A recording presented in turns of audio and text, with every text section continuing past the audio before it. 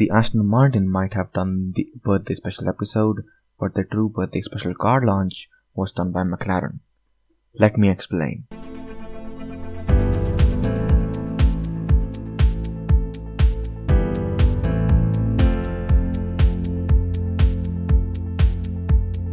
A warm welcome to all the listeners of Dragon Dampers podcast. Now, some time ago, we had the launch of McLaren MCL36. It was scheduled for 7 PM UK time on 11th February 2022.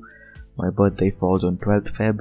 So, due to India being 5.5 hours ahead, the launch happened on 12th Feb at 12:30 AM. That means 30 minutes into my birthday. That's why it was a birthday special car launch. And not going to lie, I'm really thankful to McLaren for this.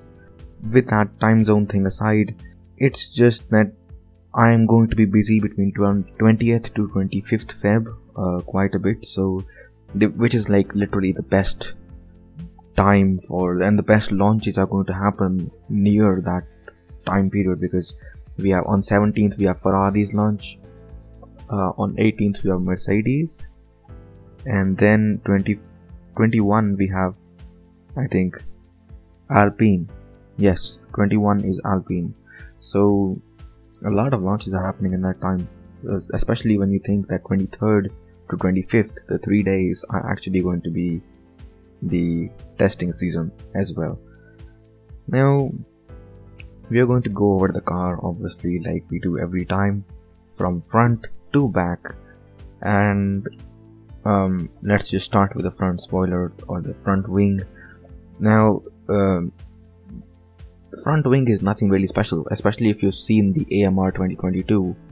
Sorry, I always destroy that name for some reason. But the thing is, if you have seen the Aston Martin AMR22 episode, and if you've seen the launch as well, you would notice when you look at the MCL36 that the 4 front wing elements are placed on positions exactly the same way. The positioning and the placement is almost exactly the same. Even the adjusters, where you adjust the angle of attack of the front wing, even they are placed on roughly the same spot. So there's nothing special there. Now the nose is slightly different, but it kind of overlaps, or you can kind of say merges into the second element of the front wing, kind of like basically the same effect. It's going to generate the same aerodynamic effect as the AMR22. What am I doing? Sorry about that. So let's move on. Okay, basically let's move on to the front suspension now. McLaren has made a radical move in terms of the front suspension. I'm going to tell you this before you actually know this. Some of you might actually think that they have lost their mind, but it's not like that. The MCL36 has a pull rod suspension in the front and a push rod in the back for some reason. Now, it's not that this is not used in, it's not that the pull rod is not used in the front, but it really feels like they have flipped it, because the pull rod is mainly used in the back. It's not used in the front. Now, okay, there must be some cars which are using this sort of a pull rod suspension in the front, but nobody uses a push rod in the back. It really puts a lot of pressure on the gearbox. So I don't know what they're doing. Okay, so we're going to talk about the rear suspension later, but we are going to talk about the front one first. Basically, my explanation would be that the front suspension is placed in that way. Basically, the pull rod is used instead of the push rod to avoid any aerodynamic disturbance in front of the air intake, because right behind the suspension they have the air intake for the radiators in the side parts. So I would think that that they have done this pull rod suspension in the front for basically aerodynamic stability situation. They favored the aerodynamic stability rather than the suspension stability or I don't know how the drivers are gonna react to this because we're yet to see the testing. But again, it's fun. Now we're gonna go further back. If we look backwards from there, before the side parts, after the suspension, you're actually going to see the barge boards in the middle. They're basically protruding boards, hence barge boards. They're boards that are barging outwards from these side parts basically. Now they are very reminiscent of how the original ones appeared in 1993. I wasn't born back then. It was 20 years before I was born, so I don't know. I've only seen pictures. Don't ask me how they behaved. I've only seen pictures.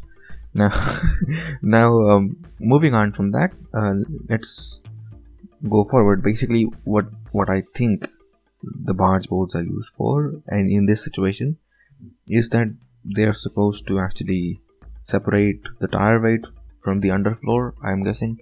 And if it is that, if you're using it for that, you probably should have made them slightly longer. But who am I to complain? I'm not building the car, okay? So they might have gone up into some issues, or I might have just reviewed one of their upgrade plans, and if that is so, I'm really sorry. Now let's move on further. The real difference between both the cars, basically the AMR22 and the MCL36, thank god I said it right. The main difference is basically in the side parts, the way the side parts are going to be shaped. And it is amazing, to be honest, how McLaren's design, in my book, is one of the best I've seen yet. You might have noticed that I was slightly on the criticism and bad mouthing side when I was discussing the car, but it's not like that at all, okay? The side parts, these ones are very similar to how we had them until now. Instead of the Aston Martin, they made the big mistake that they have huge side parts that continue all the way to the back. McLaren actually actually tapers them down quite a bit, and very nicely, actually, very seamlessly. They're tapered very nicely and very seamlessly. I really like them, and they're very reminiscent of how they were until now, 2020, 2021.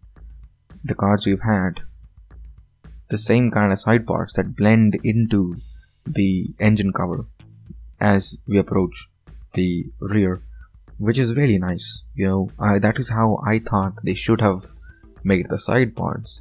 Yes, the side parts, air intakes, and the radiators inside, the engine inside, there have been a lot of changes there because obviously you're introducing a synthetic fuel. I think they're racing on ethanol or something. But the thing is that there's gonna be a drop of 20 horsepower, and the reports, as far as I can see, said that the minimum weight of the cars that in 2021 was 750 kilograms is now going to be raised to 792 kilograms. And even after that, I don't see why you should change something like the side part, something so basic in F1 design, so radically. Haas has done that, AMR22, Aston Martin has done that, so I don't know why they've done that. I don't see the point. McLaren is actually basically how I would have designed it, but again, I'm not the designer, I did not make the car, so I should not actually badmouth the others in this. Now, basically the main difference is that the AMR22, god damn it, the AMR22 did that to actually force the air to move through the underfloor, basically the gap between the floor of the car and the side part. There's a little bit of gap. It's shaped to force that air either into the air intake or under the entire side part, producing downforce. Now, basically, the McLaren design is very much similar, as I said, very reminiscent of what we had until now, where it just lets the air flow around. It's no rocket science, dude. It's just so easy. McLaren makes it look easy, actually, to be very honest with you. McLaren MCL36 might be my favorite car, closely followed by AMR22. I was about to say 2022, thank God I didn't. Now, there is obviously, with every car, there was this one problem, there was this one catch. Now, if you're active on Twitter, then you would have seen from WTF1, Matt, their sort of like their main dude in WTF1, has actually commented on Twitter about this, that Aston Martin's car actually is very high, and from the front, it's very high from the front. Like, you generally design those cars low, and when Sebastian Vettel was running the car, it was actually quite high, and a lot of people, including Matt, thought this was weird. With the Haas, they had the photoshopped front suspension, and yeah, like, as far as I can see, it is okay. Like, I was expecting some sort of thing that McLaren would try to hide in their car. There's always this one aspect that every team would like to hide before testing, because they don't want to give away their entire design. Now, McLaren has very, very well exceeded my expectations, because instead of hiding some part of it, they hid the entire rear of the car. Anything under the rear wing, okay, that includes the diffuser, that includes the exhaust, that includes the B-wing, around the exhaust, everything is hidden. You can't see anything. The viewing angles for the people who are watching live, and for us who have actually access to the images from their Twitter, everybody has mentioned this, has, if not mentioned, then at least they've noticed this, that the rear of the car is hardly visible every time. But moving on from that, let's talk about the engine covers. Now, there's this interesting thing that is also connected to the side parts. The AMR22, if you look at the AMR22, you will actually find that on top of the side parts, they have like insane number of vents. I didn't even count, there are so many vents. And those vents are to dissipate heat. Now, McLaren has actually decided they're going to dissipate heat from the back. That makes their engine cover, and it's very, very, very widely visible from the top view, that their engine cover is longer and it's a lot wider, because they want to carry all that hot air that needs to be channeled through the back, and that is why basically it was done. Now, talking about what I think should have been improved, and we don't have a confirmation if it is improved, is the fact that this car, the MCL35, the previous year, they struggled on low speed corners. Basically, the corners where you have to go really slow. Even though Lando Norris got a very hard earned Monaco podium, which I would highly congratulate him for. Again, it was that thing that I kind of think that, yes, sure, it was a great achievement, but I'm damn sure he would have noticed it too. But because the car was phenomenal on high speed corners, the car was great in straight line braking, but the car kind of sucked when it came to low speed corners. So to fix that, they could have made that pull rod change in the front to fix that. But whatever. Basically in the back, they have used the suspension in the back is for I don't even know. Probably it is for the same thing. The suspension in the front, the pull rods, actually are going to help quite a lot, not gonna lie.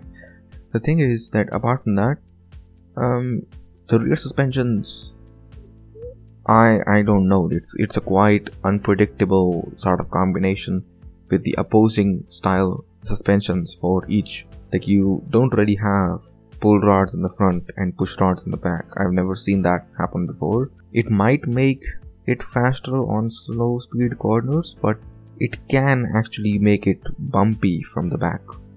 If you actually get the rear cars on the curbs, the ride might get a little bumpy, not going to lie.